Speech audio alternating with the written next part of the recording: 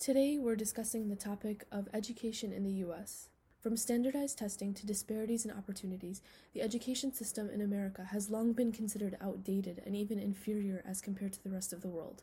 And now, with the COVID-19 pandemic, we need to consider how the future of education will look like in this country. We decided to gather a group of individuals involved in the education system in very different ways in an effort to explore some of these issues together. I'm Amina. I'm Nidas. And this is the Cafe Tanwir podcast.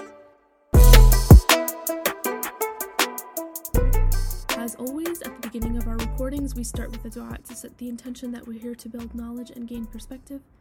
Bismillah ar-Rahman ar-Rahim. Rabbi shrah li sadri wa yassir li amri wa hlul 'uqdatan min lisani yafqahu qawli. Bayan Tbakhi is an Islamic studies teacher at a private Montessori school in Michigan. She currently teaches upper elementary and middle school. Prior to her current position, she taught Islamic studies and Quran to grades 1 through 8 at another private Islamic school. She has a background in psychology and chemistry and has gone back to school to pursue another bachelor's in Islamic studies. You can follow Bayan and her motherhood adventures on Instagram at Bayan Tbakhi and her website Baby Z and Me. Raisa Khan currently works with school districts around the U.S. in implementing new policies and processes aimed at achieving equity within schools when it comes to accessing school options. Raisa previously worked in the Department of Strategy and Innovation at Newark Public Schools. She is a proud graduate of the Ford School of Public Policy and coincidentally loves listening to podcasts. We're also joined by Chris Blaveld, who is a passionate Muslim American entrepreneur committed to building up the global Muslim community to reach its full potential. Chris is the CEO and founder of LaunchGood.com, the world's largest faith-inspired crowdfunding platform, and in 5 years, LaunchGood has raised over $100 million across 137 countries from over 500,000 users. He received a master's in educational leadership, research, and policy from the University of Michigan, taught at one of the top boarding schools in the world, and has been an educational consultant for 10 years, primarily at Beverly Hills Academy, an Islamic Montessori school in Michigan. He also founded Fawaqih, an educational nonprofit, and was a producer for Bilal's Stand, an award-winning Sundance film about an American Muslim. Prior to his work in education, Chris was a top engineering graduate from the University of Michigan, where he led the Muslim Student Association as president to win Student Organization of the Year. You can follow LaunchGood on Instagram, Twitter, Facebook, all handles are LaunchGood, or their website, launchgood.com. Yusra Yahya has been an educator for 4 years. She currently teaches history, social studies, and EAL at Evanston Township High School, which is a public school located in Evanston, Illinois. She received her bachelor's degree in education and just finished up her master's in education with a focus in language, literacies, and learning from the University of Illinois at Chicago. Lastly, we're joined by Nasiha Razvi, currently an educator teaching U.S. history at San Francisco International High School, a public school specifically for newly arrived immigrant students in the Bay Area. Prior to joining the SF International team, she received her master's in education at Stanford University. Nasiha also has experience in private schooling, working at Aqsa School, an all-girls 6th through 12th grade Islamic school in Bridgeview, Illinois. You can follow her on Instagram at Nasiha90 and on Twitter at Nasiha Razvi. Just a reminder to all of our listeners, everything, like all their handles, is going to be linked on our social media. So Facebook, Twitter, and Instagram, you can very easily just click and you'll get access to our guests, inshallah. But we kind of want to start the discussion by orienting ourselves and our listeners so that we have a little bit of a better idea how to proceed with the conversation. How does implementation of education policy kind of differ between different settings? So we can start with like how between the public and private school settings. So, I mean, yeah, I guess it's interesting because when I was thinking about that question, I think it also differs a lot from state to state, the level of sort of how many guidelines, how much bureaucracy, like how much freedom do you have as a teacher to sort of build your own curriculum or implement what's out there? Because, I mean, so in Illinois, I was working at Aqsa School, so that's private. And in that setting, I had basically total freedom in the sense of deciding, you know, what my priorities were going to be, what I wanted to teach, how I wanted to do it. And going to California and going to a public school setting, like there are some more sort of bureaucratic things or things that you have to do sometimes. But in California, there isn't a standardized test for history. So there's still, for us, at least right now, a lot of freedom around curriculum. And then it also depends on the school context. So my school is unique in the sense that we're a small school model inside a public school district. So SF International is a small school by any public school standards. We have under 400 kids, 9 through 12.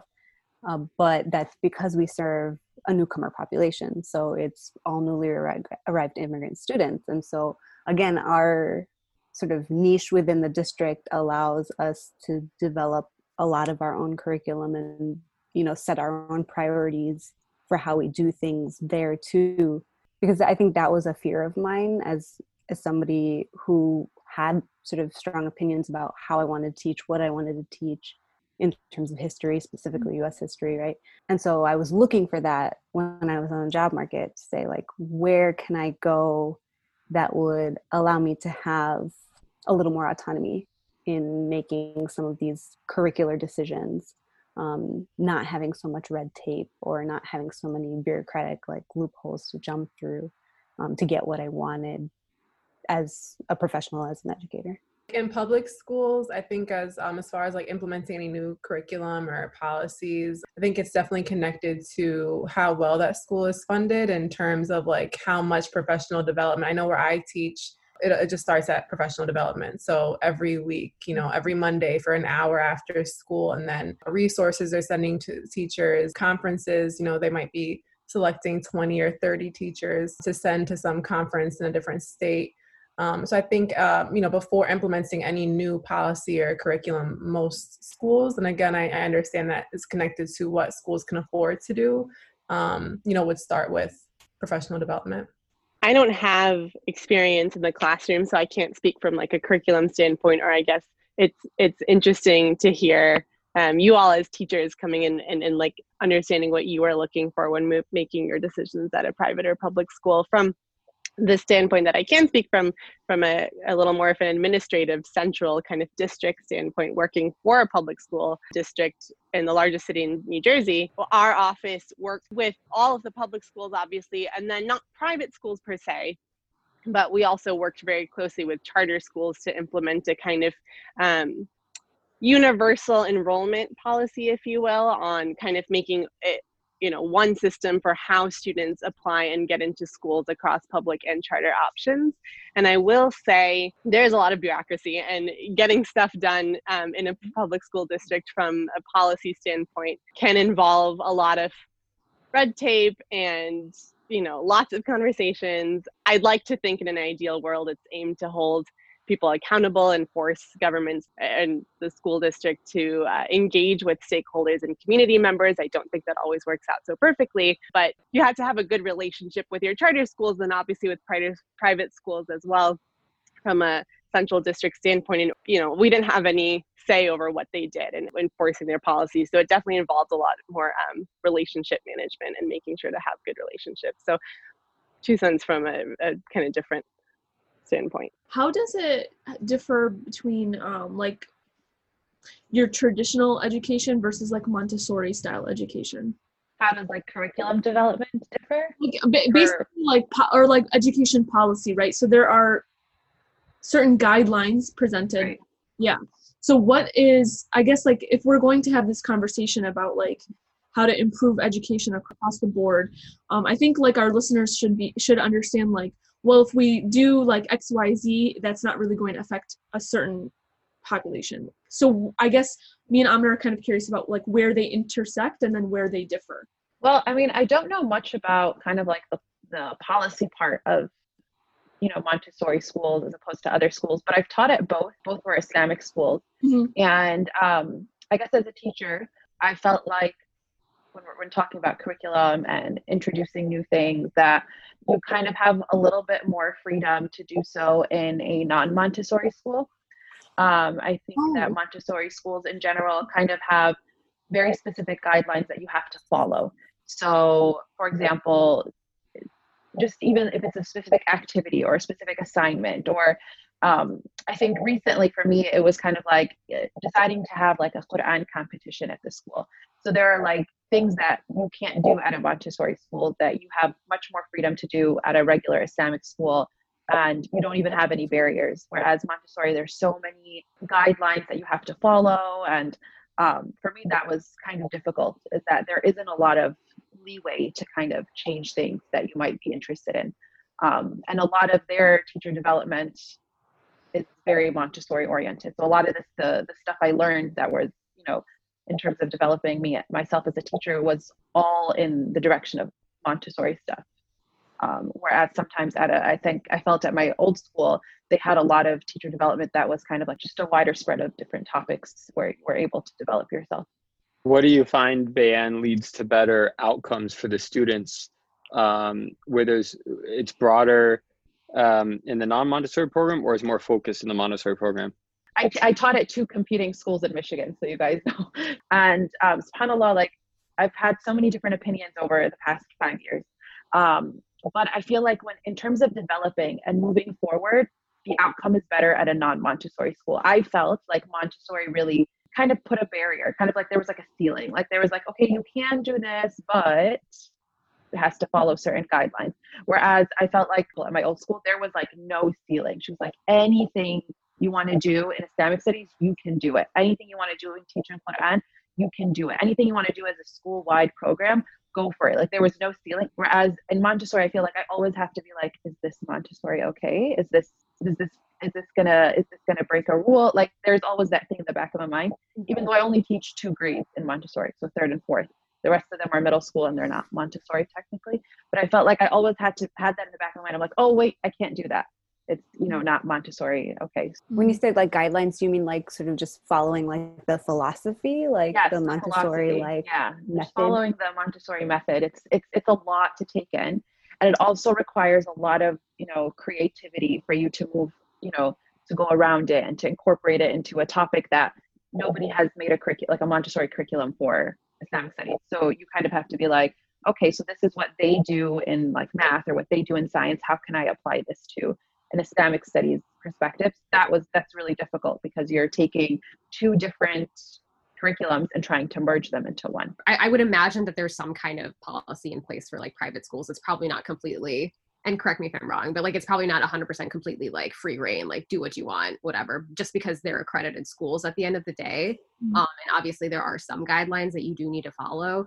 Do you find that those are optimized for like a private school setting, or do you feel like they kind of are at odds? I think there's more room to bend the rules in an Islamic school and a private school, much more room. I've been in a meeting with administration where they're like, we don't have to actually abide by all these guidelines. So if you'd like to do something differently, you're totally free to do it. So it's comfortable. I don't know if I'd ever be able to teach at a public school because of that comfort, that kind of like leeway that you have. I think public schools aren't that bad. I mean, it sound like, I forget who it was here that's teaching at a history in California, like you still have some flexibility. I think it does depend on the subject that you're teaching. So I think the ones that are, more aligned with the testing that they do, probably math and English, you have less flexibility. But the one that we're not talking about is charter schools. My experience, charter schools is like the worst sometimes. Again, it does really vary on the charter schools, but some charter schools go like crazy with teaching to the test. Can you elaborate on that, what that means? Yeah, I mean, so, to try to integrate some standards into education, we have these annual tests that schools take, even private schools like our school, Beverly Hills Academy, will take them. And for charter schools, that's basically how they market themselves, right? Like they get paid a pretty penny for every student that's enrolled in their school, maybe 10,000, maybe 8,000, maybe 15,000, depending on the district. And so the more students they can get enrolled, the more parents they can convince to put their kids into the school, the more money they make. And they can really advertise that by saying, well, look at our test results, in our state tests or in these national tests, like look at how we're ranking. And the way they kind of ensure that they do really well with the tests is they just like every month, like at least here in Michigan, I know a lot of charter schools and my friends have taught at them, like every month they're just teaching to the test. Like they're literally having their students take sample tests over and over and over again, so that when the test comes, comes, they do well, and they do well. Like that works. But Yeah. then the question is like, is that really even the point of education? Right. Just so you can pass a test, Yeah. you know? And I think that's it. It was you know, someone with a degree in education and research.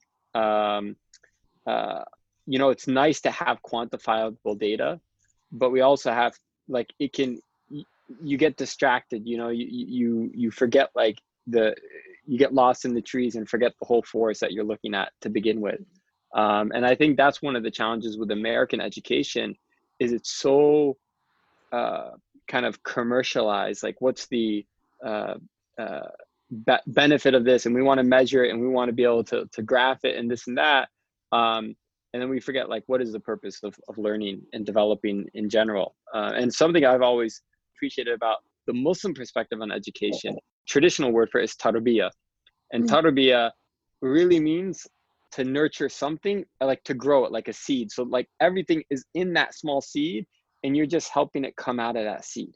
Whereas like a lot of times we think of education in the West as like, it's like the mind's an empty box and you're stuffing stuff into it. So it's the external coming in, but actually the Muslim perspective is it's already inside you, and our job as educators is to nurture that and get it out. What you're saying about charter schools teaching to the test in the New York area, which is where I'm more familiar with the school landscape, there are definitely tons of charter networks that are known for being really strict and almost militaristic in their style of teaching to the test. That being said, I think that the charter world, as with the private school world, in public schools is very varied. So I think that for me, this conversation is also important to acknowledge that it's very contextual. So I know that the charter schools in New York City and New Jersey look very different and follow different policies than they would out here in Michigan. I'm in Michigan right now. I feel like there's a lot of Michigan people on this call, but out here in Michigan, so I think that that's also something to just acknowledge and think about too when we're talking about revamping education and revamping our systems, is acknowledge the differences from not even state to state, but county to county, city to city, municipality to municipality. There different guidelines, different standards, different types of enforcement of different policies. To think about like how things have been moving in the last even like maybe 10 or so years, going from like, I think more top down, like No Child Left Behind era to where we are now, where it's like pretty much up to the states at this point. I think like things have devolved in a certain way. Like there's a lot more state and sometimes local control on education policy, whereas like with No Child Left Behind and other sort of Common Core even, right? Like I think there was this huge push for a long time to say like, let's standardize across the whole country. Whereas I think we're starting to move away from that and see more of these like variations across different levels. This might be a controversial / political question, but is that change in attitude, do you think it has to do with seeing like what could happen if we all did commit to standardizing across the board? Yeah, I'm like curious to know what the disadvantage of doing that and what the supposed like reason behind why we should want to do that. Yeah, like I feel like I would just assume that years ago I may have been like, yeah, let's standardize. Everybody should be like the same, and we should all have the same like guidelines and curricula and everything, right? And then I would see Betsy DeVos and I would go, never mind. Like I would rather. Yep.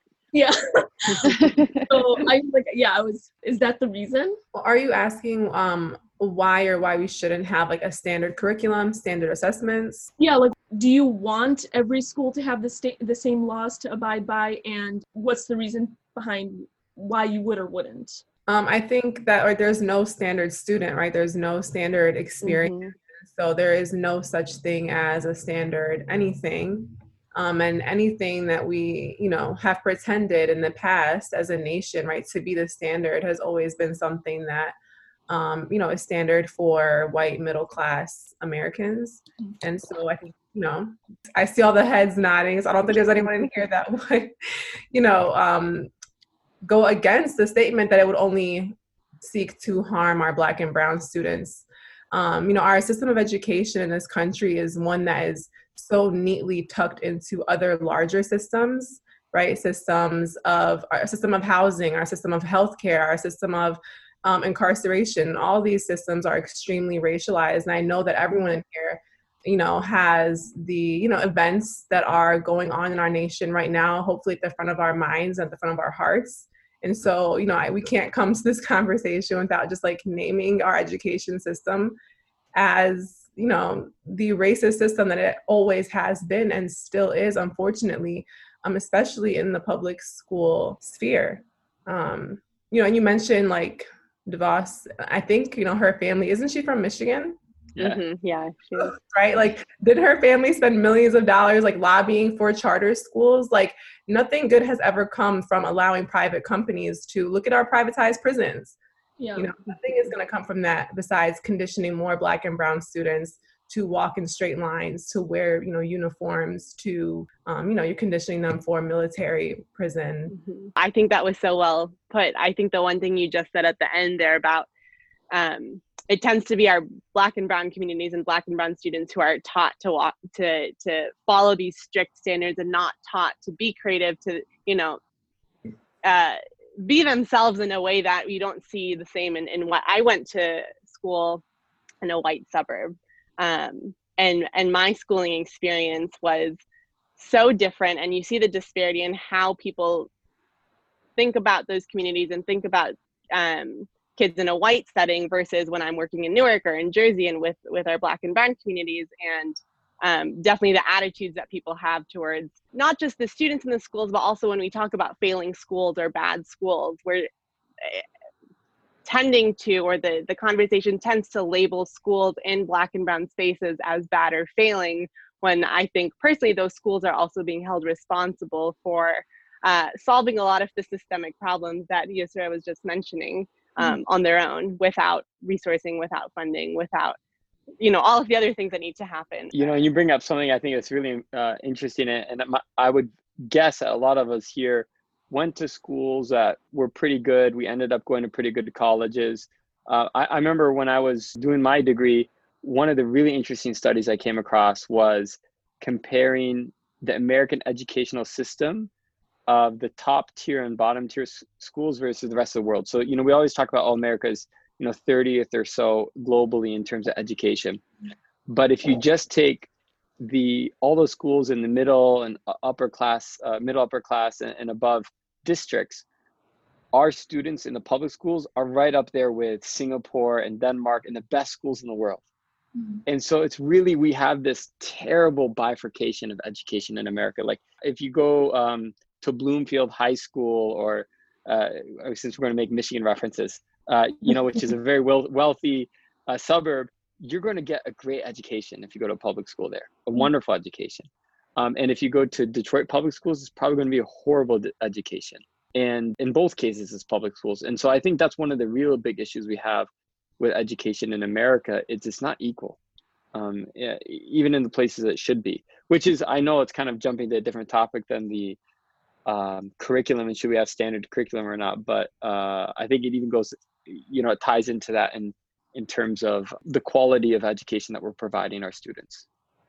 I just want to push back a little bit, I guess. I think, again, we sort of tend to make these divides in terms of what urban sort of public schools look like versus suburban and these things. But, I think there's tremendous educators that are doing a lot of amazing resistance work, trying to uplift communities in really hard places. But I think at the end of the day, it does come down to where's the money going, and sort of how also are we, recruiting and ensuring that people from, these communities are able to get into education programs, able to teach, able to afford the sort of ridiculous amount of standardized tests for teachers to get into the profession, to make sure that we have teachers that look like the student population.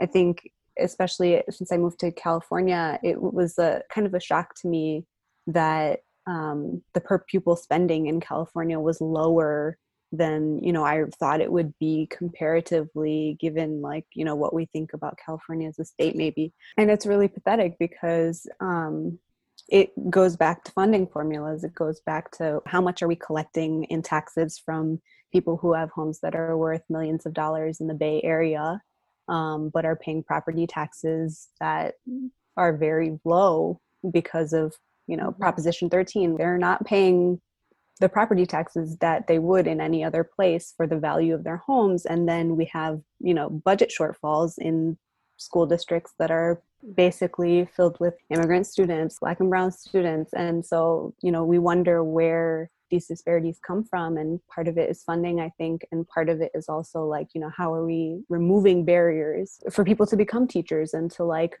think of ourselves as professionals and think of ourselves as, you know, people who deserve respect, higher wages, like a lot of things, you know.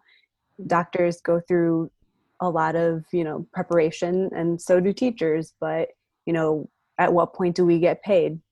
I've done student teaching multiple times at this point, and it's unpaid labor. So, you know, like there's certain things I think about how we view teaching as a profession and like how it's seen, and it's like the level of respectability that like that brings up in people's minds, and how people are being compensated for the work that they're doing. Yeah. I really appreciate you making sure that we have that nuance and that we're not framing this as a schools in white suburbs are good and schools in Black and brown cities are bad, because I definitely think that you can't make that line. And that's not a valid statement to always make. And I think that tends to be the framing, I think, in a lot of discussions in a lot of spaces, that schools in cities are bad and schools in suburbs are good. And I think your emphasis on the funding and kind of how we're also, I think it's an important conversation too, is how we define failing in bad schools. I definitely think that is a big area to talk about. You know, I teach in a suburb, and I know I have a very privileged, you know, public school experience. And even with teaching where I'm teaching, and even with their spending of over $22,000 per student, funding, like you said, Nasiha, it's everything. I mean, at the end of the day, it comes down to the money, and that money is, you know, where most of the time houses are, you know, valued more, property taxes are higher. It is where, you know, white people are living most of the time in the suburbs post 1960s. White flight out of the city. So it is, right? There is a real geography, like it just is what it is, right? That geography is connected to funding. But even with that funding of $22,000 in my school, Black and brown students are still not getting enough. So funding is everything. But then also, like, who are we putting in the classroom with those, you know, with those students? And that's something that you already touched on. You know, are we going out and finding those educators? Because the money is super important, but we need to go beyond that. Sometimes, like even in a private school, like even, for example, not the non-Montessori school that I worked at, we felt like we do have less funding than a public school would, because we depend on the tuition, and sometimes there are kids who are you know, scholarship, and so we're not getting as much funding as possible. And so something that a lot of parents have noticed is that the child that's really benefiting at a private school is that like average kid, you know. So the kids that fall a little, you know, need a little bit extra help or aren't, you know, keeping up with the average kid, there really aren't resources within the school. For example, there's no you know, beginner class, there's no advanced class. So I always felt like the very advanced kid doesn't get his needs met, and the kid that's struggling won't get his needs met like either. And it falls on the parent to kind of bring in extra tutors or which is a privilege of putting your kid in a private school in the first place, is that you might have that wealth to put your kid in extra, you know, classes after school. But sometimes people don't, and kids who are on scholarship don't. And I really feel like some of the kids who are struggle a lot because there are no resources. They can barely pay the teacher that's teaching math, and she's, you know, doing the best that she can, and she's the only math teacher, and she's got 22 kids in her class, and she's got class back to back with no extra time, and you can barely do it. Even when I taught there, and I taught like Islamic Studies and Quran, I did not have a single prep period. It was back to back. And if there was a single kid that needed a little bit of extra help, they're like, you know, sorry, like we can't really do much for you. It's going to come out of my own time, or it's going to come out of, you know, my recess or my lunch. And so that's kind of a problem in private schools, is that they really, really worry about money, like a lot. and they're always asking for donations, obviously, and all of that. But then they get to decide, like the board, this board that's outside of the school gets to decide where a lot of the money gets, goes. And sometimes it's not going to giving extra resources to kids who need help in math or kids who need help in science. That's just an observation that I had when I worked there. Yeah. And sometimes our funding goes to like this big blow up thing that gets put up during reading week or something. And you're like, oh, that was $3,000. Cool. You could have brought someone to help with math, or you could have brought someone to do this. But instead, we have this big blow up dinosaur or whatever it is that's outside. We needed that blow up dinosaur. No, I'm just kidding. Did not need Well, it wasn't my decision. But there is a really interesting exception in Michigan, and maybe that is just an exception that proves the rule, is Al-Ikhlas Training Academy, which is one of our private Islamic schools in the heart of Detroit in an area called Hamtramck. And it used to be, I believe, a Sister Clara Muhammad school. So it used to be like with the African-American Muslim community, and it used to be all African-American students, but like because of the demographic change of the neighborhood, now it's almost, I think, majority Yemeni and Bengali students. Yeah. Correct me if I'm wrong, if anyone knows. And they're always broke. I mean, subhanAllah, they really have so little money. They charge very little tuition, like a couple $1,000s a year, which is just like, you can't imagine how a school can run off that. Yet they got ranked in the state of Michigan as one of the top private high schools in the whole state of Michigan. Like it was like Detroit Country Day, Cranbrook, and like Al-Ikhlas Academy. And Detroit Country Day and Cranbrook are like $25,000 a year. It's like 10 times the tuition. Yet here was this little, private school that was, I wouldn't say thriving. I would say they're doing very well, doing exceptionally well. But I think maybe that relates back to a lot of the families and the immigrant status where education is really respected and important. And that goes back to, I think, something Nasiha was saying, like in this culture, generally in the culture in America, we don't respect educators that much. I think immigrants often do. But it really always, to me, one of the most fascinating examples of private schools in the whole country is, I think, Al-Ikhlas Academy. That's actually very interesting, Chris, because I almost wonder, because it's a private school, if you do see performance like that across the board, is that something that from a policy point of view can like benefit the private school? Because I know you don't really receive public funding, right? I know that there's like a limit to that if you do, but does it make a difference is what I want to say. Do they elevate you as a result of this kind of, performance? Because you would almost I don't think so. Sure. Yeah, because they are pretty strict with the separation of church and state. Mm-hmm. So I don't think, if you're a high performing private school, you get any extra special privileges. If you're really low performing, I think you could risk getting shut down. Yeah. But high performing, I don't think there's any benefits to it. I could be wrong.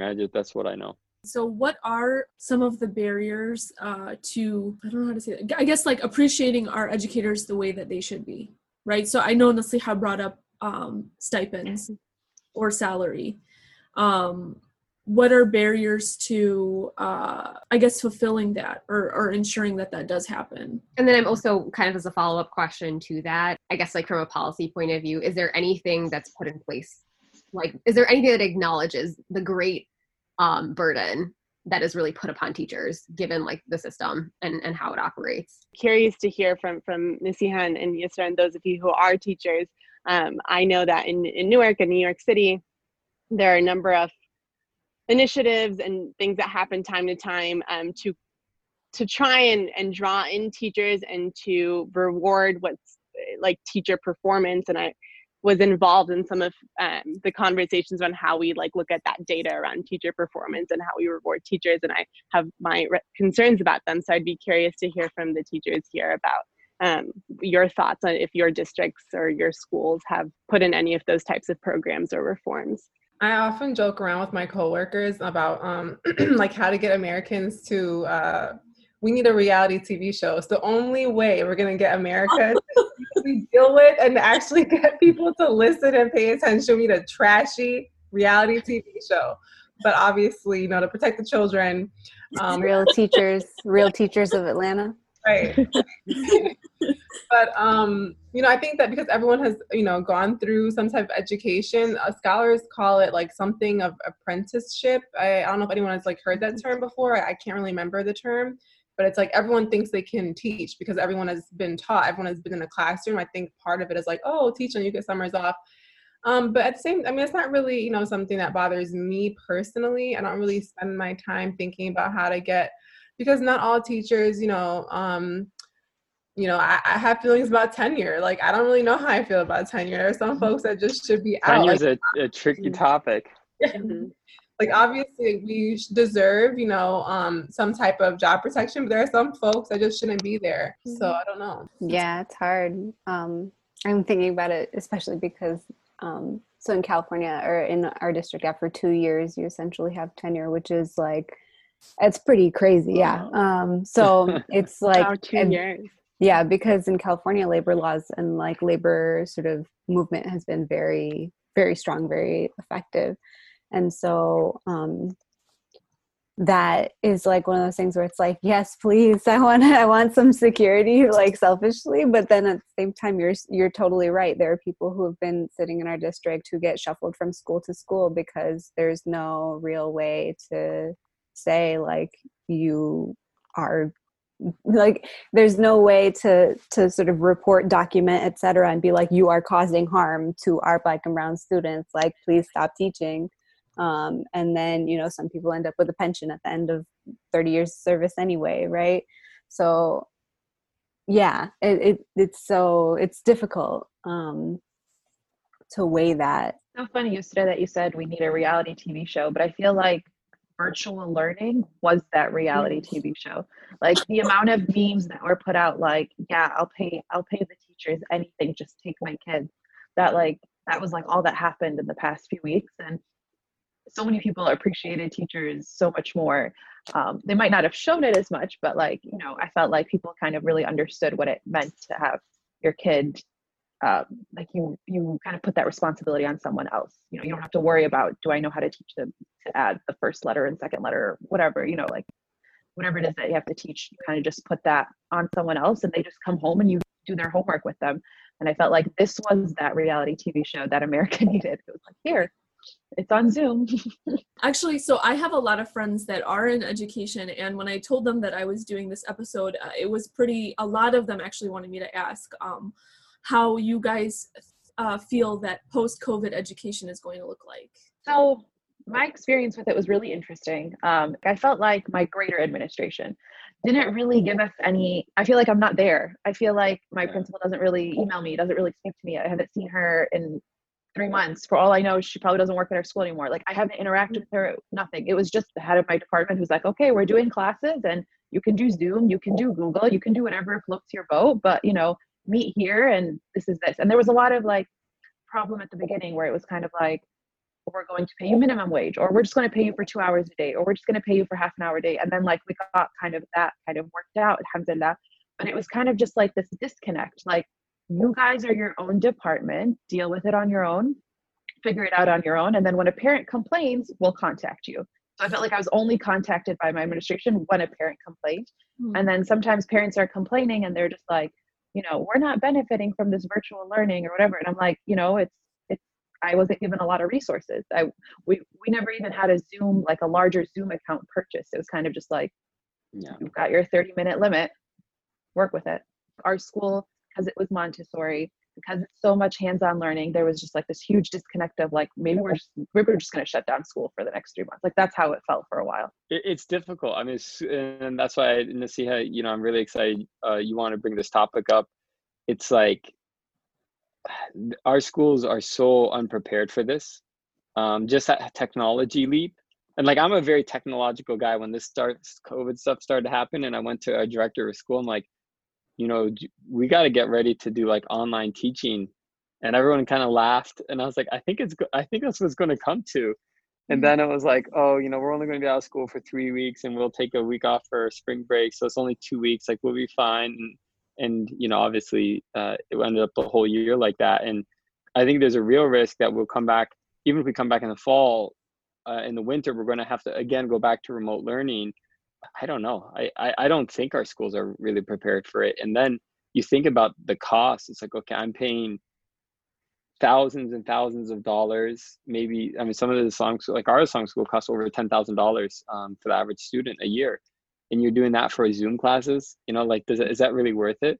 I don't know. It's definitely going to be a big crisis for our song schools. Yeah, I mean, I know I've talked to so many parents who are like, I'm not going to pay if it's going to be online next year, I'll just pull them out for the year and put them in public school because it's just going to be online anyway. But then the Islamic school starts getting less and less funding, and it might not be around the year after, you know, because nobody's sending their kids, even if it is online. So it's kind of, I don't know how this fall is going to pan out. It's going to be stressful. My husband works for the New York City Department of Education, and I think there are some lessons that they need to learn from this rollout of online and virtual learning. He, along with probably most other people who work for the Department of Education, so the school district in New York City, found out at the same Sunday night press conference that schools were closing that Monday, and the plan, you know, what the plans were to get folks up and running for online learning. So I think that my hope is come fall, it'll be a little more, at least from the public school districts and cities that scale, a little more prepared, and you know, a lot more communication with teachers and administrators and parents and families. I definitely think that that's been lacking in both New York City and I think some of the other cities where I know people teaching. And then the other thing that I just wanted to add in is I think, and I'd be curious from the teachers here what your experience is with this, but from my couple of teacher friends have said, you know, our administrations wanted us to move to virtual learning and act like everything was normal, and, you know, continue classes and continue exams and homework and lessons as though, you know, we're not in the midst of this awful pandemic, and kind of curious to see how we're able to acknowledge, how teachers are able to acknowledge kind of the realities of what's going on with students in this odd time. Well, yeah, I feel like we were expected to kind of continue as if nothing happened, but like it was impossible because sometimes I'd open up my class and only 2 kids would show up, you know, and then there were some kids who were like, you know, we were sick with COVID for 2 weeks, and you know, it was a difficult situation. You can't pretend like it's not okay. I felt like I had to start every class with being like, are you okay? Is everything at home is everybody at home healthy?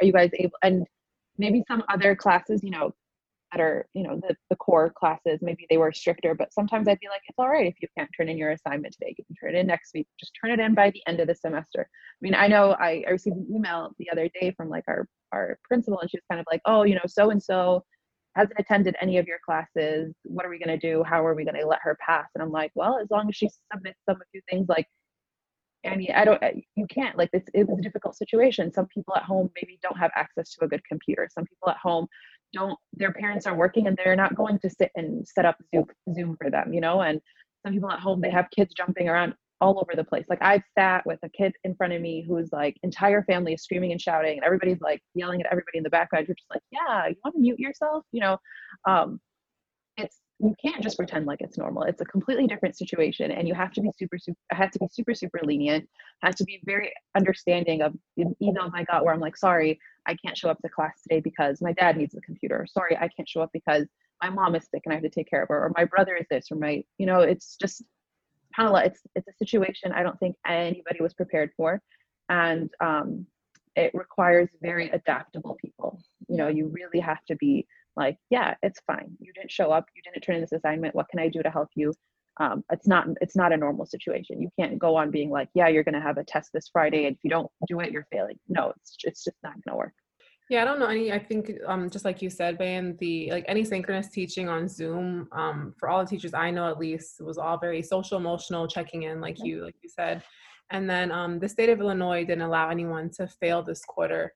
So that definitely helped with kind of allowing people to kind of just take a breath. Yeah, I think for me, it was interesting because at our school, we have a lot of really amazing educators at our school who are used to like doing the most or being like extra in terms of just like putting in a lot. And so it was crazy because, you know, we were trying to like develop systems, just trying to like move over to online, do all these things, but then it's hard when you have like district giving mandates and guidelines after we've already like said, here's our new schedule, or like, you know, things like that.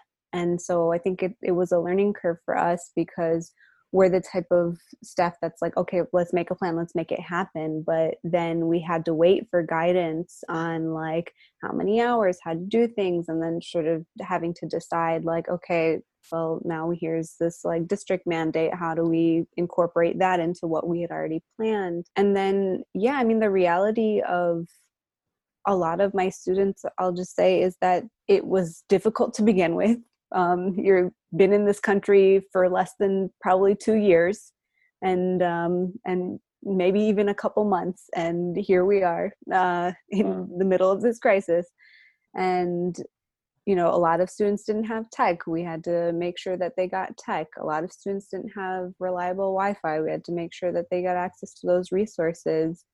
And then, you know, I just did like informal survey stuff about how distance learning went. So the surveys basically said like, you know, people in my home lost their job. I was working. I had to move. It was hard to get on Zoom, you know, computer or Wi-Fi wasn't working. Like these are very real things that are happening in students' lives. And so, yeah, I mean, we try to center like the human being that's like in front of us first. But at the same time, I think like the narrative around English learners has been like a lot of people have low standards. And so I think it was a real big struggle for us to balance those two things, to make sure that people had their needs being met, but at the same time saying like, no, like we believe you can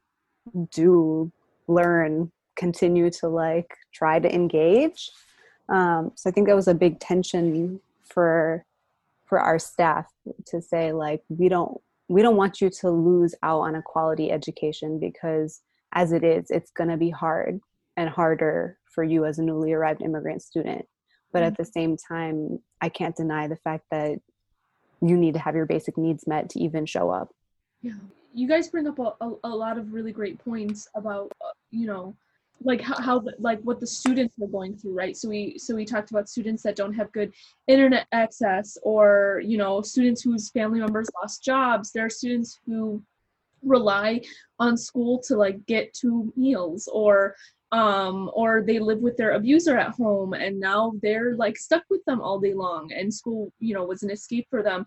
So I'm wondering, has there been anything in the talks about, I think the term you mentioned was socio-emotional. So is there something like training for that, or is it like you guys kind of have to figure it out on your own? I know as far as like food, like you mentioned, some students rely on school, right, for their daily meals. I know that, you know, a lot of schools in CPS and in surrounding suburbs still issued like lunches and things like that. But I can't say that I personally, you know, received any training on like where to direct students to get to a safe place if they needed to physically be out of their households. I can't say that I have personally. Yeah, we didn't either. I know before, like when the pandemic kind of started to come to America, and we got like a little like 5-minute blurb at one of our staff meetings of like, if the students are afraid, you know, tell them that they're going to be okay, and kind of just like brush upon it, but don't like talk about it too much. But when it happened, no, we didn't actually like get any training of like, what if a kid does this, or what if a kid does that, or what if a parent complains, or what if a parent does this. Now that you mention it, I feel like we probably should have. Yeah, Nasiha, I'm interested to hear if you guys have, but my follow-up question to that would be like, is that something we should be advocating for?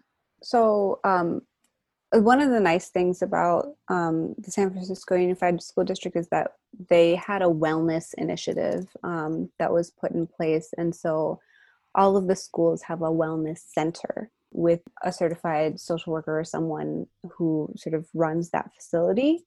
And so the amazing thing that people in the Wellness Center have been doing is they have been doing some of that resource sharing work around like, what are the public services that are available right now? Where can you go to get food? Where are the hotlines or the things you can call to get help?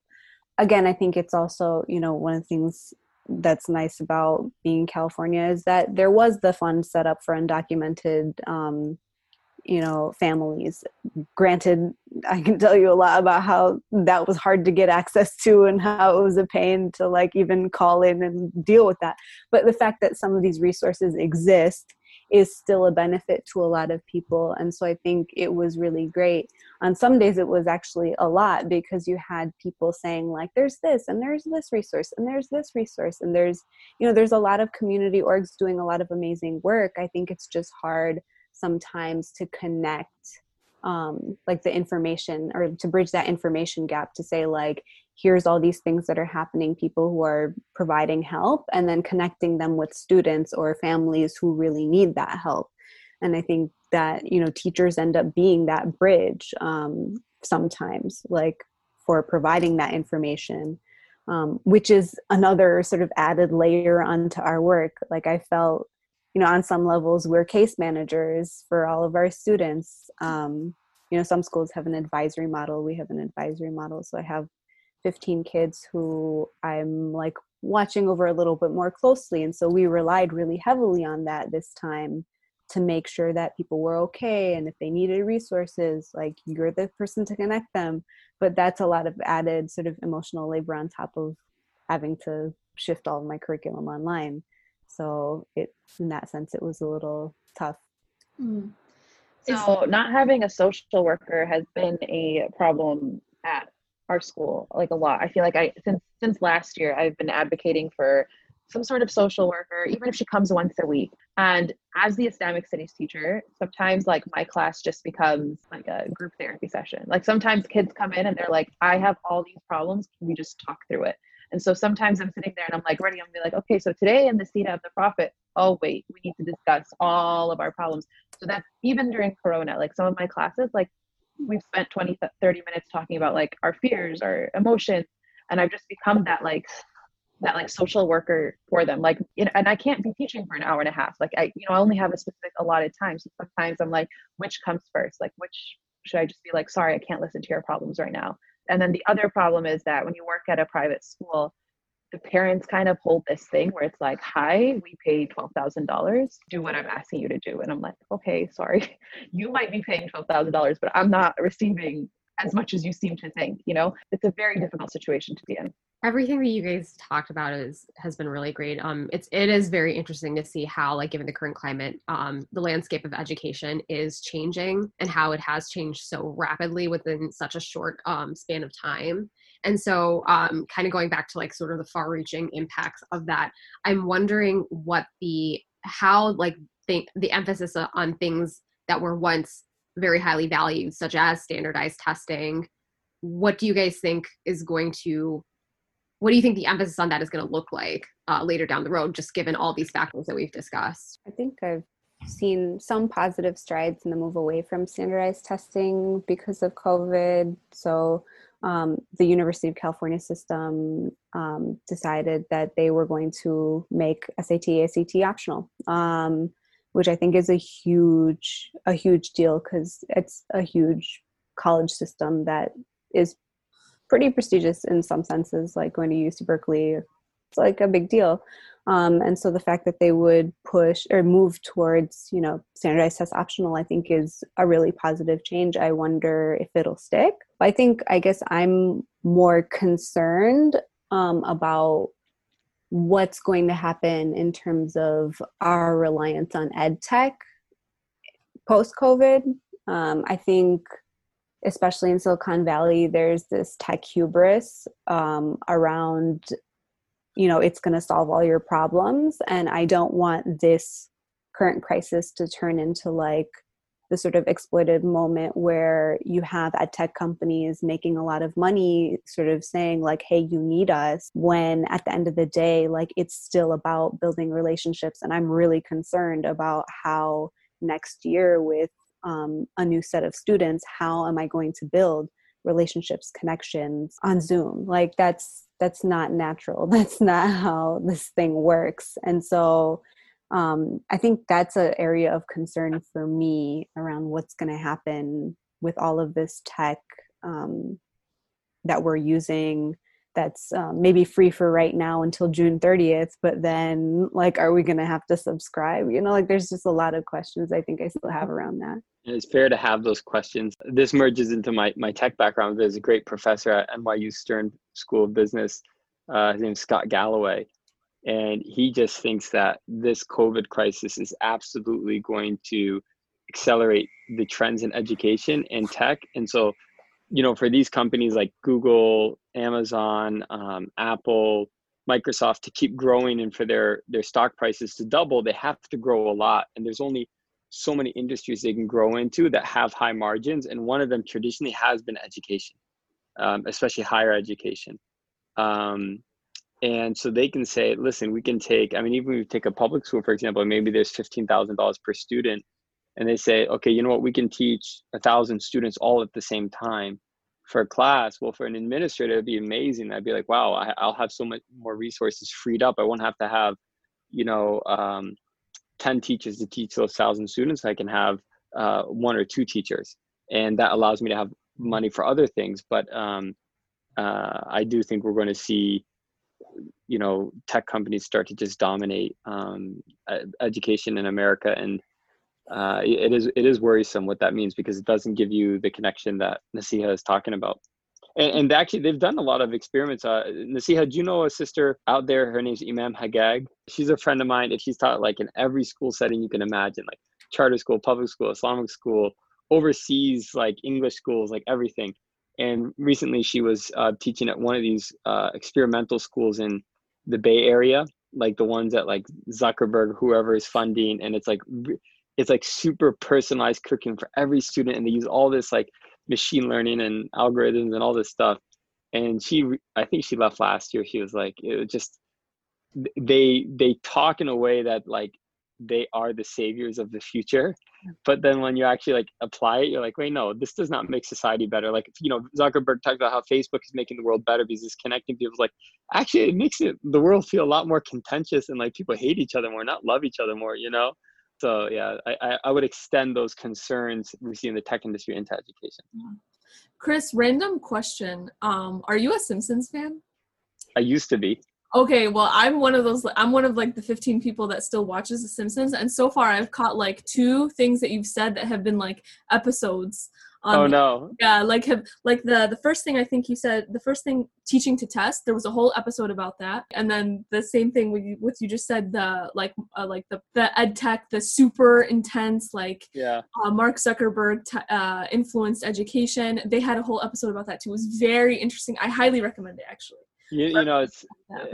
That's kind of the role of satirists in society, is they can speak about the truths that are happening in a way that people listen to them. Yeah. So it doesn't surprise me to hear that. Yeah. And in that episode with the one with the super ed tech, bringing in somebody to help a school that was like failing or whatever. And it was very interesting to see the way that they were like grooming the children with this personalized education, showing the far reaching impact that could have. Like they would look at students and they would, with all these algorithms, they would be like, I hate to use this terminology or these phrases, but this is how it was presented in the show. So does not represent my view on like a person's value, but this person, this like 8-year-old is never going to be more than like a taxi driver. So we're going to cater a special education that will allow them to like follow that path. This student is very valuable. This student is going to end up a wonderful biochemist who's going to like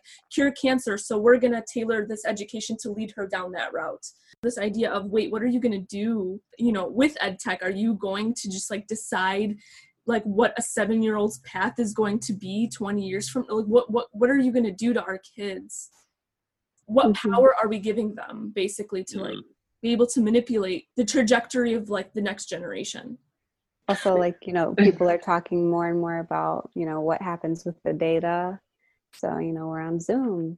Like, what's going to happen with all of this, like, data, our faces, all these things, where does all this go?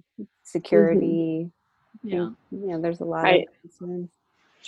I feel like this is definitely something. I also echo these concerns, and I feel like I hadn't really been thinking about it until you brought it up, Naseeha, but especially the money behind people like Zuckerberg. So I don't know if any of you were watching the Oprah show back in whatever year it was when Zuckerberg announced he's giving $100 million to Newark Public Schools. And so that was the office that I worked in. And so we were directly impacted by this money. And, with money comes strings and comes pushes for certain types of policies and certain types of programs. And it's a whole other conversation, but it had been a nightmare. And there were so many, negative consequences that came out of that donation. I mean, it seemed like a purchase a little bit. So I definitely just want to echo those concerns about the undue influence of people who have a lot of money on our education system. I think even before this conversation, this discourse about like the involvement of tech in the education system, we have had for a very long time this kind of like corporate approach to education in general that is very heavily reliant on like, capitalizing on education as much as possible. And to, I think everyone on this call would agree, to its detriment. And I'm kind of curious to know if there's, like on a national scale or even like in things like think tanks, is there like a move, like is there a trend that's kind of acknowledging that and working against that? Or do you think we're kind of reinforcing it? Is that the direction that we're going in? New York State, I think, is putting together a kind of plan and a team to reform education in this, new world we're living in. And one of the biggest funders and influences on that effort is the Gates Foundation. The Gates Foundation has a long history of influencing education policy in the US, and so do many other foundations, and people who have a lot of money.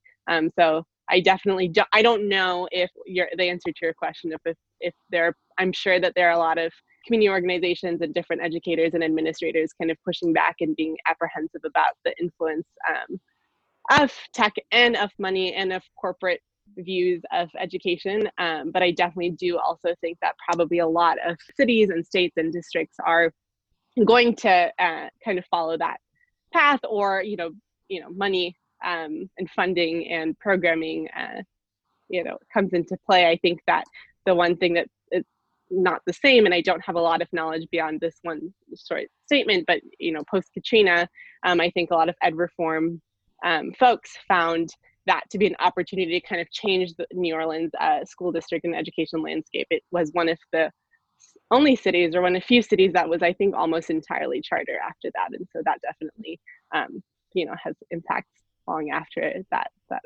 hurricane and that event. So I wonder if they're going how to they've done since they went all charter. I mean, that's an amazing experiment. Oh, yeah. I don't know what the stats look like. I know that in the last year or two, they've actually moved back to New Orleans Parish. So the school district itself, I think, has kind of rebuilt. It used to be called the Recovery School District.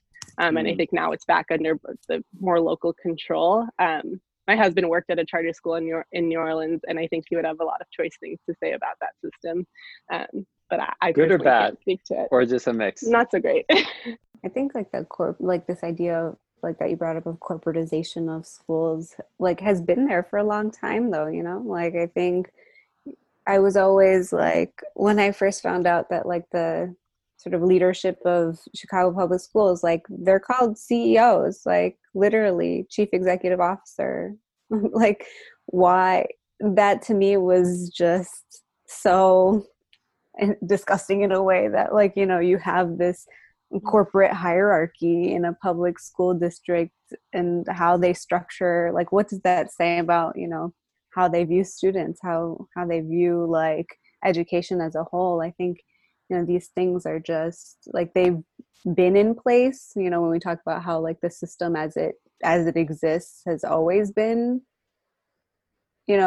flawed and deeply disturbing. So I think in that sense, it's part of a larger trend. It's been around for a while. Yeah, I think like, so my brother and I have had discussions kind of about this, this is a little bit like not the same thing, but it is very related about like the power that we give, certain people.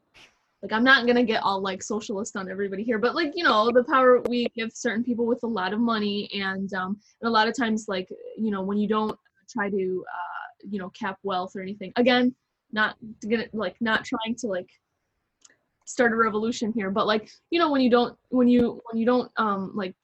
put a cap on wealth, or when you don't or when you and when you whatchamacallit, have like quote unquote unchecked capitalism, not saying that that's what we have in the US, whatever, there are these like concerns about the power of money, right? And then a lot of times on the argument that the people that wouldn't want a more socialist approach to education might say, well, look at Bill Gates and like all the great things he does, right? And then on the other end there's this discussion of, well, do we want to rely on having all these wealthy influential people having good enough intentions, or doing the right thing? It does get into like a very complicated discussion, and I'm not trying to convince anyone one way or the other.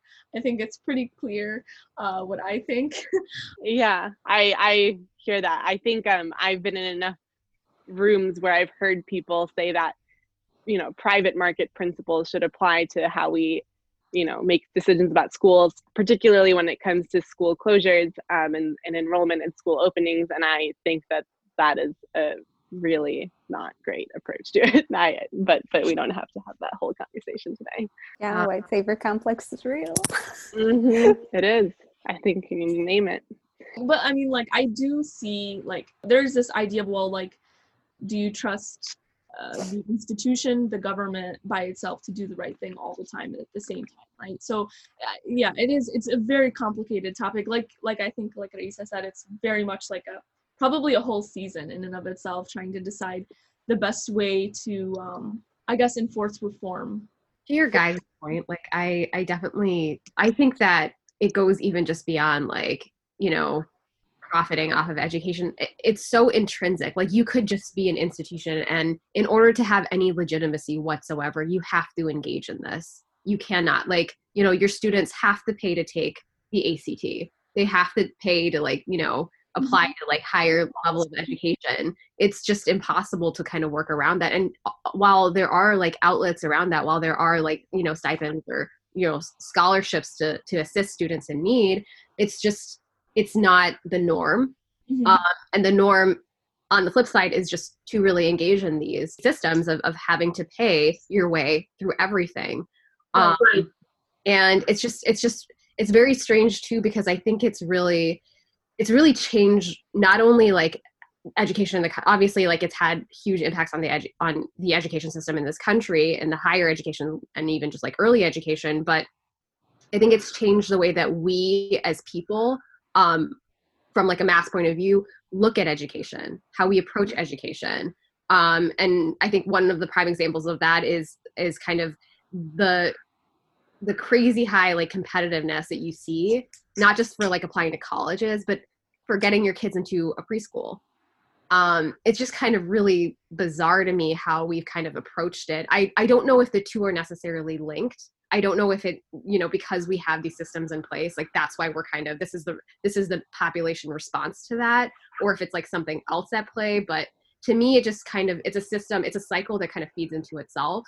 And I'm kind of wondering what your guys' thoughts are on that. I just noticed in myself, as someone who grew up in the generation of taking SAT prep classes and going for the best and the best universities and the best programs and highest grades and extracurriculars, et cetera, et cetera.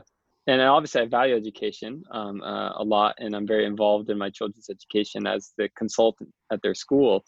I'm just not into like the whole, race to nowhere stuff. Like even my daughter, she's 5 and there's so many Zoom classes, she has homework. And I'm just like, what does it matter? Like in Denmark, they don't send their kids to school till they're 7. So, and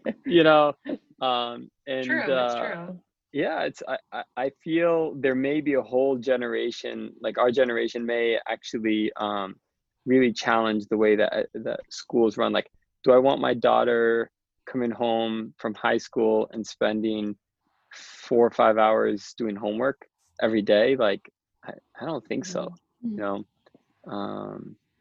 so I don't know. It definitely, things are changing really fast now because of COVID, really fast.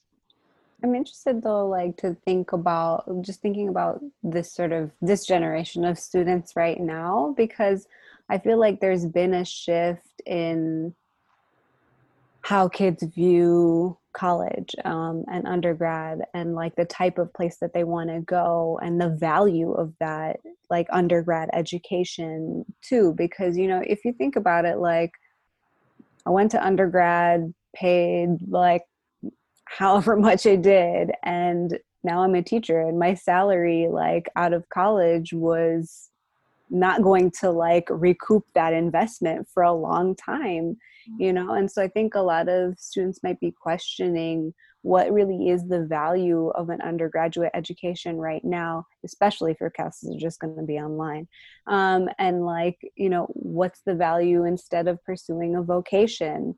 And just also thinking about how, you know, like, so in the last year when this whole scandal about, you know, celebrities sending their kids to, you know, colleges and rigging the sort of admission system by paying money, you know, like when you hear these things as a student, like what is the impact of that news on you and your perception of the value and like necessity of an undergraduate degree from X university?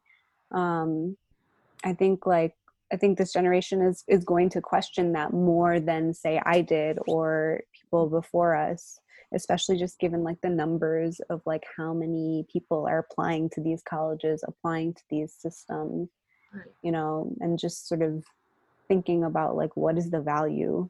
Right. Yeah, they're like now we've gotten to a point where it's like 3 majors kind of pay off and then nothing else does. Like you want to study the arts? No, like you'll be like, no, you're not going to be able to pay off your loans. You want to study social work? No, you're not going to be able to pay off your loans. They're sad because like I think there's a real value to a liberal arts education. Like frankly, I think there's a lot of value to having a solid humanities, you know, liberal arts education but like, you know, this is the sort of reality of where we're at in terms of people thinking like cost benefit. Yeah, I honestly couldn't agree more. Yeah, I think when I was entering into college, like a lot of those students had kind of grown up during the recession and during those like really bad years, and so they were very oriented towards getting an education, earning a degree in order to do something relatively lucrative. And that was something that like I think one of the like deans of one of the like departments had just kind of mentioned right out of the offset. He said, you know, like so many students are not thinking about what they're actually here to learn about. They're just thinking about like how to get to the next step and how to start, you know, earning an income. What's the best way to do that? What's the best way to achieve that? How can I avoid falling into, you know, poverty?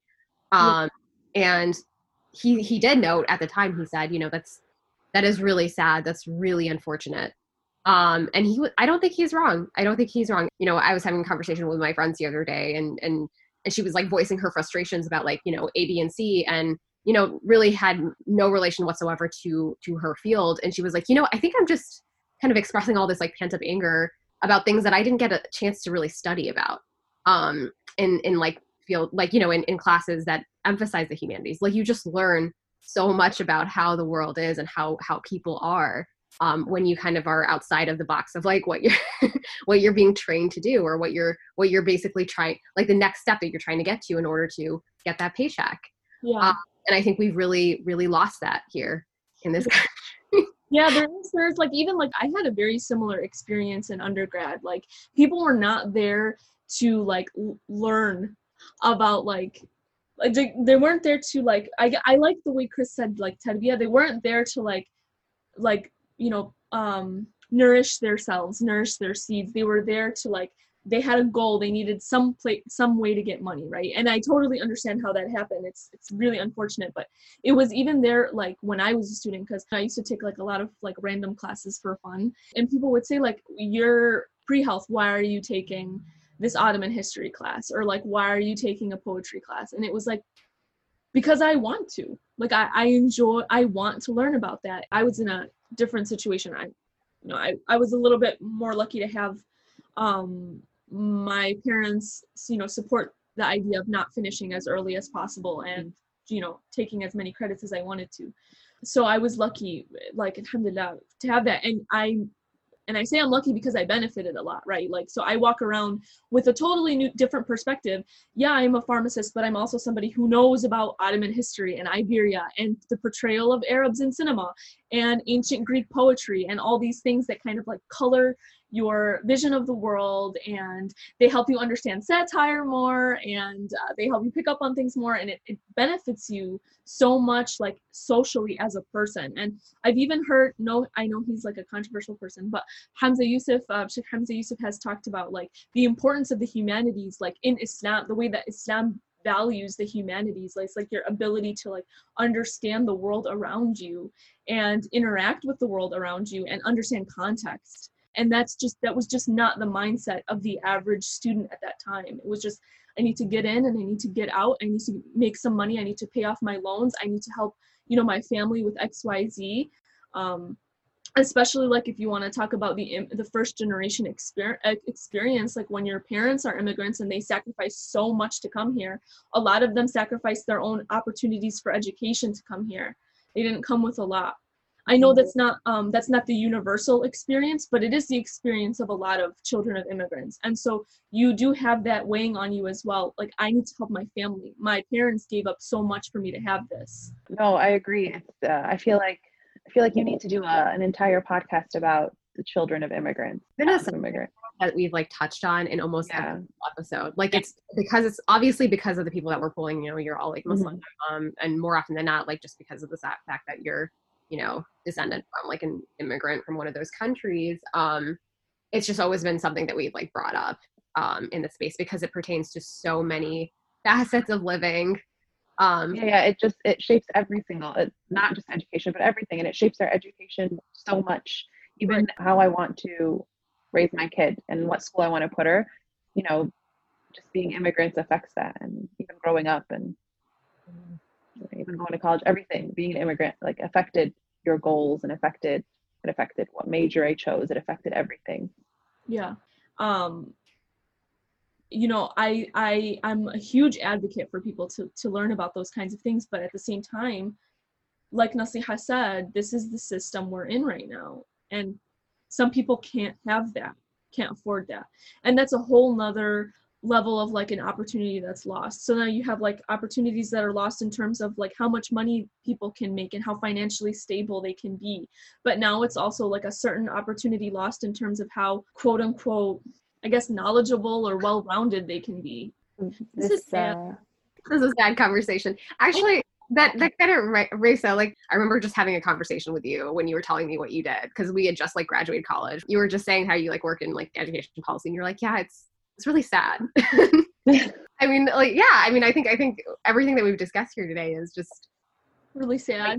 Like, I mean, yeah, in a sense it is. It's very unfortunate in some ways. I mean, we see a lot of good things. We see a lot of good things that come as a result of people being educated. But I think we're seeing a lot of ways just from this conversation alone, if not our observations, of how we're being really held back because of these issues, because of these systems. Yeah.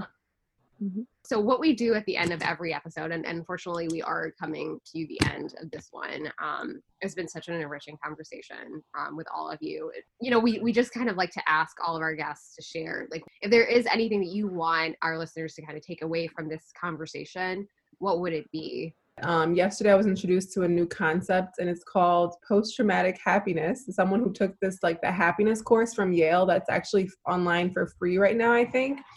What they were explaining to me is that a lot of times, right, what we talked about right now is trauma that has been done to Black and Brown communities through education. And a lot of times, though, after trauma, communities come together, right, and something better can grow from it. And that is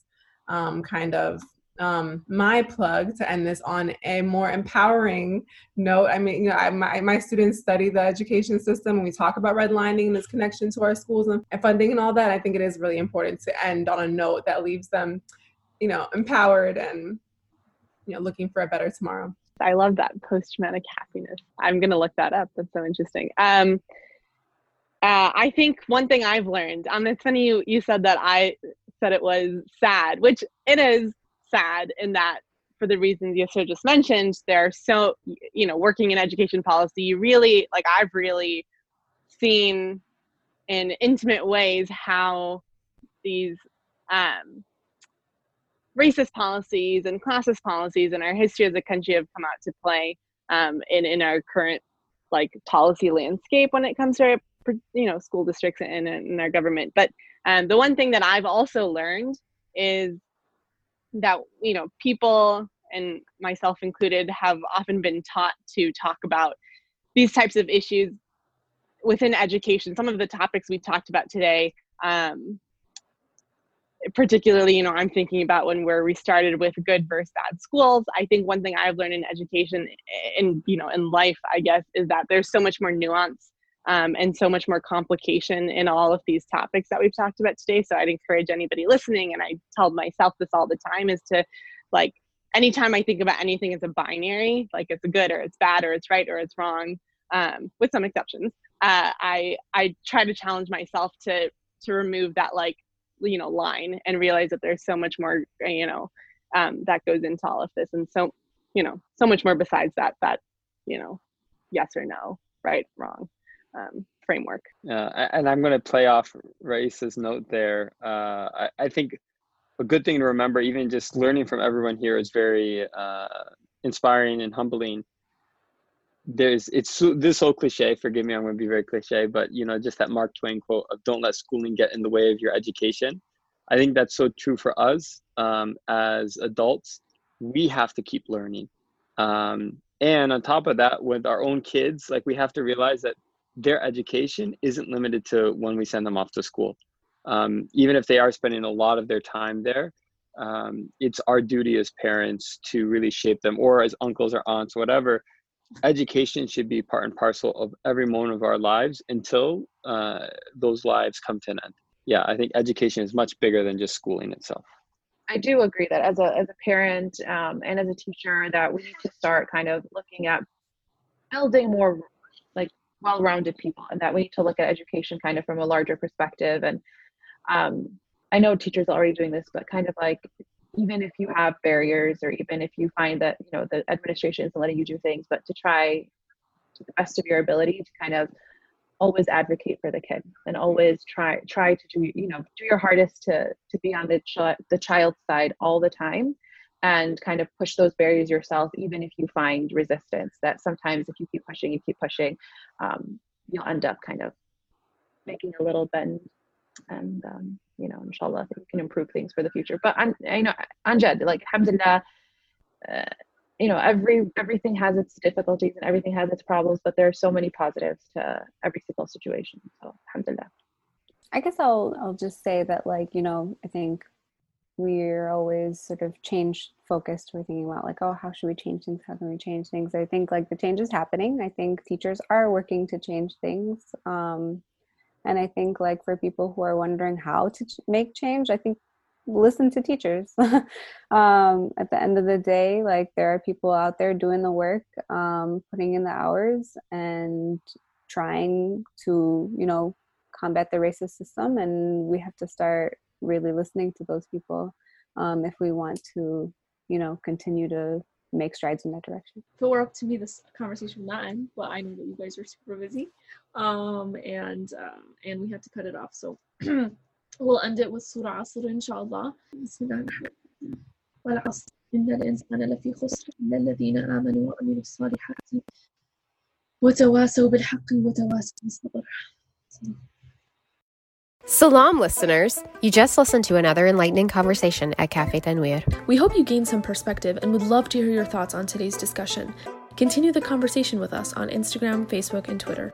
Our handles are Cafe Tanweer everywhere. If you want to increase this community discussion, tell your friends and family about Cafe Tanweer. Our podcast is available on Apple Podcasts, Google Podcasts, Stitcher, and Spotify. Let's grab coffee again soon.